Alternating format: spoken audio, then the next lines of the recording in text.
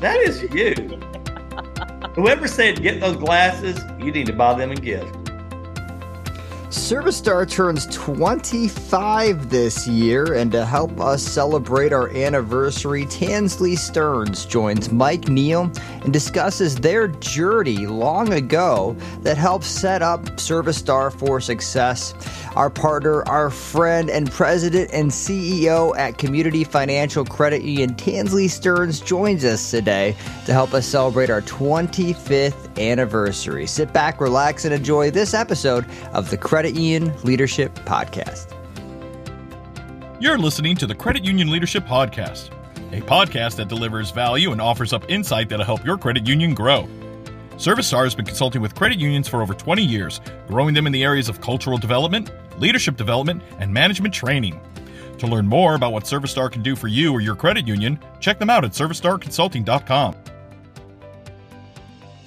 I can't think of anybody I'd rather have on our 25th anniversary podcast than you, because you've been a part of my journey, our journey, from a small credit union in Michigan to a credit union in Connecticut to a credit union on Long Island to Feline Research Institute, where we first brought our Vertex Management Development Program in because we were able to partner on the research with you, and you literally just went state to state to state, and you just always say it's boots on the ground, Mike, it's boots on the ground.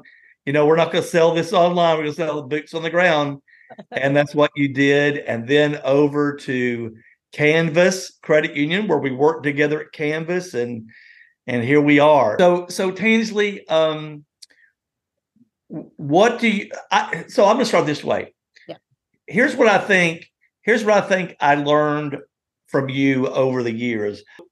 You're a good connector of people. You collect people, and you do. You collect them because they have a moral character, a passionate commitment, and they're talented and intelligent and humble. And so one of the great things is when you started at your credit union as a CEO, all these people are like, Tansley, we want to work with Tansley. And you're a great connector of people, and you've connected me to so many people. And that's something I've learned from you. I've also learned that you do not compromise your belief in yourself, no matter who around you attempts to damage that belief. Right? I mean, everybody that, let's face it. I know when I pitched ServiStar to the credit union organization that I won't mention, they literally laughed in my face and said, no one's ever going to pay money for what you do. Yeah. They might not, but they will never pay money for what you do. And I'll be honest, you've had some good mentors in your time, but you've also had some people that have been kind of like hope killers that Yes. you've run into, right? Yes. And instead of hope dealers, they're hope killers. And that's something that's always meant a lot to me and been an inspiration to me, is when you know you can do it, don't let anybody tell you can't. Yeah. So I'd like to hear this from you, because there's going to be a lot of people that listen to this. There's going to be single parents. There's going to be moms with daughters that are going to be listening to this. What do you hope? This is a non-credit union thing, but what do you hope that your daughter learns most from you? Really what you just talked about, that, whatever it is she wishes to do in her life. And she is a vibrant human, and I have many thoughts about what she may decide to do, but I'm confident she'll also surprise me. That whatever that is, she should chase it with relentless abandon. And that is something that is within her reach with really hard work. I've had a lot of people, and you and I have had very tough conversations about this. I've had a lot of people, particularly when I worked at Feline, who said very pointed things to me about what it means to be a working mom, and in particular, a traveling mom. And I'm not going to deny that that wasn't hard for both her and I. And I do think that the benefit of my work as it relates to Mackenzie is that she sees what hard work means. I'll give you an example.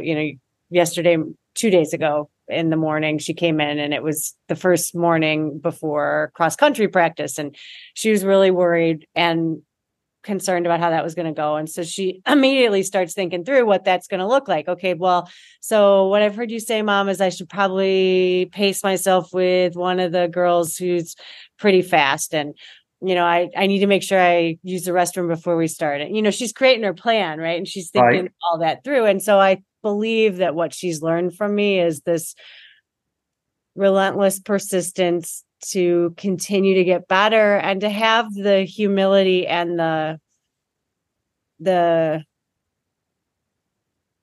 strength to always be committed to getting better. That every single day we're going to learn something, be curious about something, and get better at something.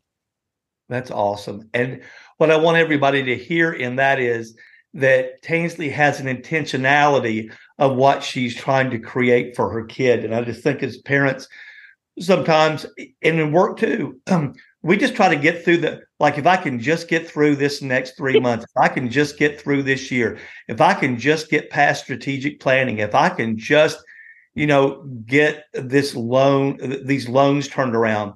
And that is not how you create success. You create success with the end in mind, and all these other things that we do are temporary tactics and strategies. So that's one of the things that I noticed about what you do. I got to see it most at Canvas because you were in the position to do it, right? You were the chief people officer. I got that right, correct? And when I left, it was the chief operating officer. But yeah, I did. Operating officer. Yep. And so you chief people officer, chief operating officer. You had so many different areas reporting to you, but you had this intentionality of how you wanted to use each of them to synthesize to create this particular outcome of member experience. And whether it was, HR, or whether it was branches, or whatever it was, you had this intentionality of what we're trying to create. And so it kept you moving forward. And I think that's what you're doing with Mackenzie. And that's, I think, a good lesson for all of us, I think, just as parents, right? That I've got an intentionality of what I'm trying to do, rather than, we could just get back to past the terrible twos, or the, traumatic threes, or the, felonious fours. I don't know what the numbers are, but they all kind of suck at some level, and they're all kind of glorious at some level. Well, and I think too, Mike, and I think you and I share this, and I probably learned a lot of it from you, is, dreaming boldly matters, right? I think, we talk about in organizations about vision, and, I think people get into the word crafting of vision and mission and forget what we're really talking about, which is people don't get excited about getting through a day. What they get excited about is the potential of something exceptional, and folks want to be a part of that. And, I think that you have always been able to cast a vision for organizations about not just, hey, we're going to make members happy. No, we're going to change people's lives. And we're going to do that by creating an experience that nobody else will, by connecting with them in a way that no one else will, by understanding them deeply and walking with them through their joys and sorrows. That's a whole other thing. And that belief in something exceptionally different is something that I know you bring to life. Well, and you do that too. I say this all the time. Life is about meaning and relevance. And if you say, I don't agree, Mike Neill, life is about something else, then I dare you I dare you to prove me wrong. Because there are people that will sell everything they own and move to India to care for people in poverty and in conditions that no one would want to live in, so that I can help people. There are people who are in unmarked graves all over the world who did not have big celebrity funerals, that decided they were going to do something that very few people know about, but they changed the course of those people they were serving's life. There are people that would get up at 5:30 in the morning to pack their car and drive and go build a Habitat for Humanity house for free on a Saturday that won't show up to work at the credit union at 8 o'clock on time and getting paid. And the reason is because we take almost all of our jobs are boring. I mean, I don't think yours is. No, mine's not. Yours not, and mine's not. But if you think about the other X hundred of people that are paying and receiving and sticking their hand in a pneumatic tube and pulling out another tube, and doing loan input and answering the 100th phone call of the day. Hey, what's my balance? Well, can you give me the last 6,000 checks to clear through my account? They're not going, this is what I was born for. Right? And what we do is we suck the life out of them. We don't need job redesign. We need job re-language. We need to tell them, hey, that's not your job. Your job is to make the member's financial life better. All that is a runway. They're calling you to get that information, but then that just gives you the opportunity to go, I think I might save you some money. I think I might be able to make your life a little bit more convenient. But we don't talk to them about that. We talk to them about, well, you only had 90 phone calls yesterday, and you were in work mode quite a bit. Can you explain that? Yeah, I can explain it, but can I go home and get drunk first? Because I'm too colorful to the point of being inappropriate. But I'm with you. So, Tansley, let me ask you this question. Because there's other people that are going to listen to this podcast that kind of have this same vision you and I do about meaning and relevance and the power of this movement and the importance of people and being engaged in it like we are. There's been times where you've run across people that don't believe what you believe. Mm-hmm.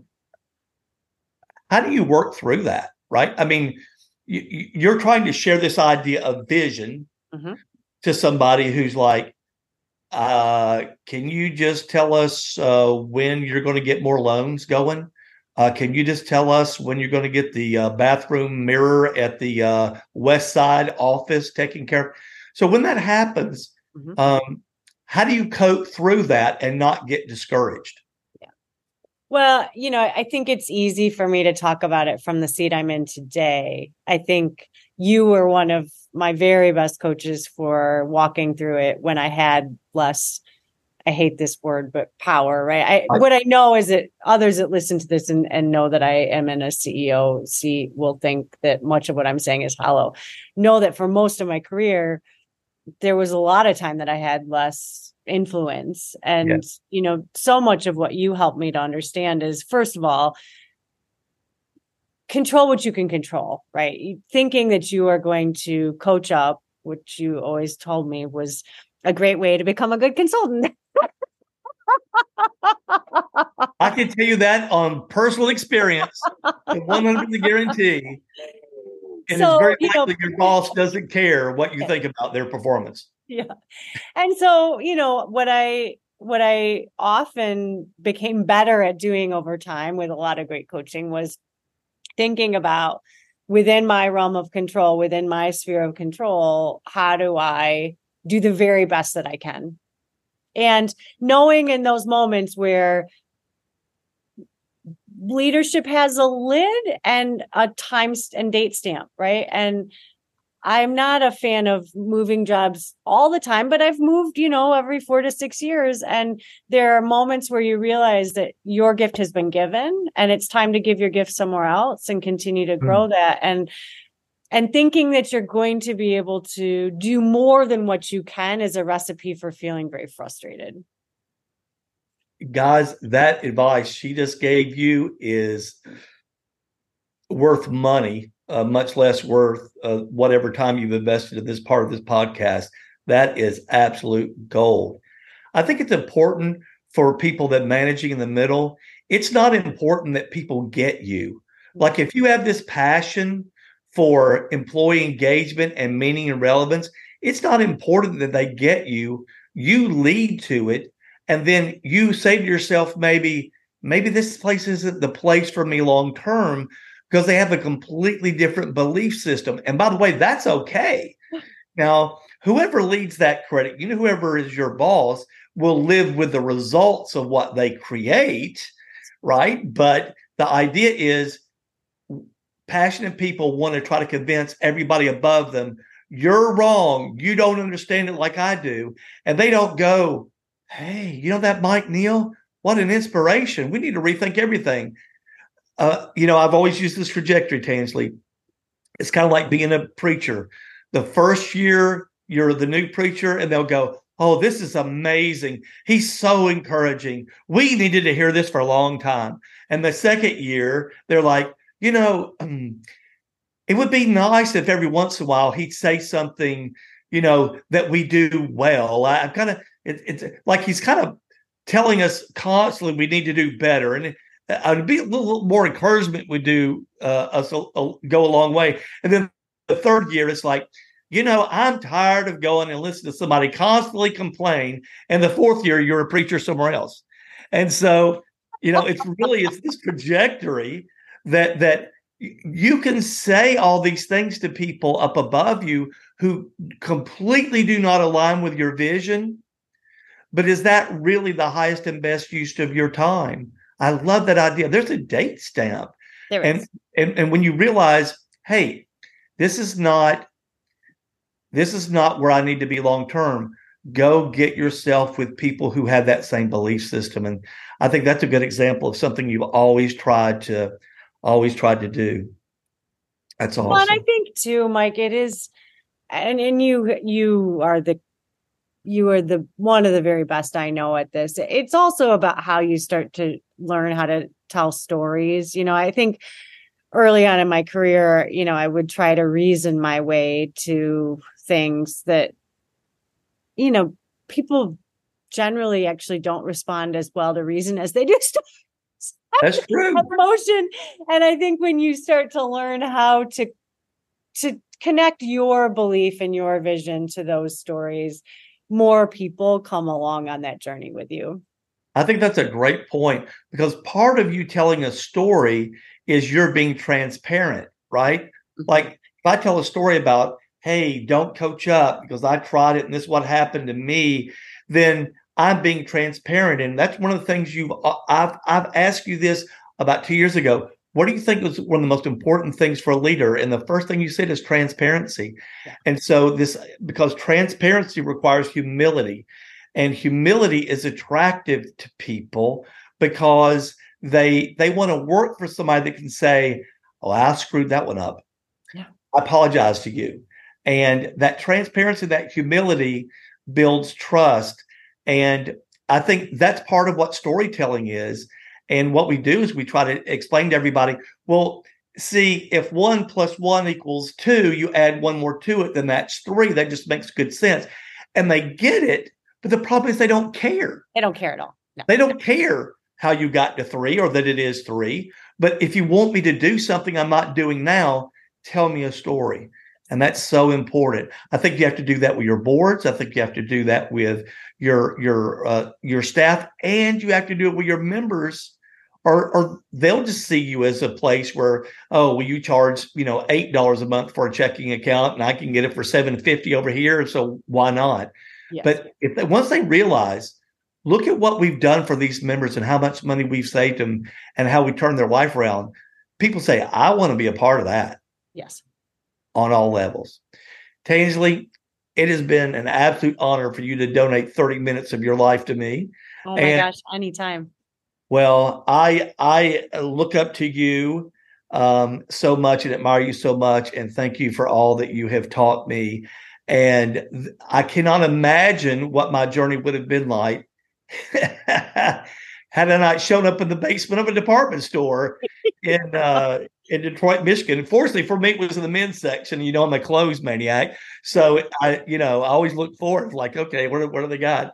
But well, Mike, I want to just say to you, truly, you have changed my life in ways that I don't have enough time to describe. And you've changed our industry, and you are also one of the funniest humans I know. There's so many things that I would say, but truly, congratulations. And just know that your impact on this industry will be legacy for years to come.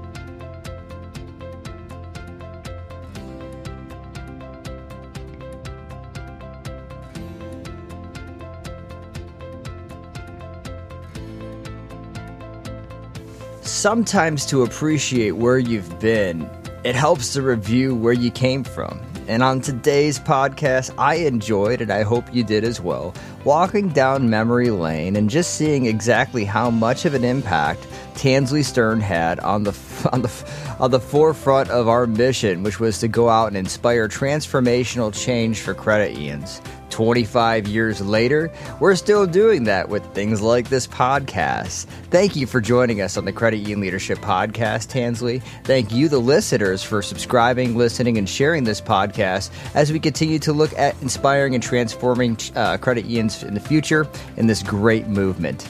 Well, until next time, we'll catch you on the next Credit Union Leadership Podcast. We'll see you then.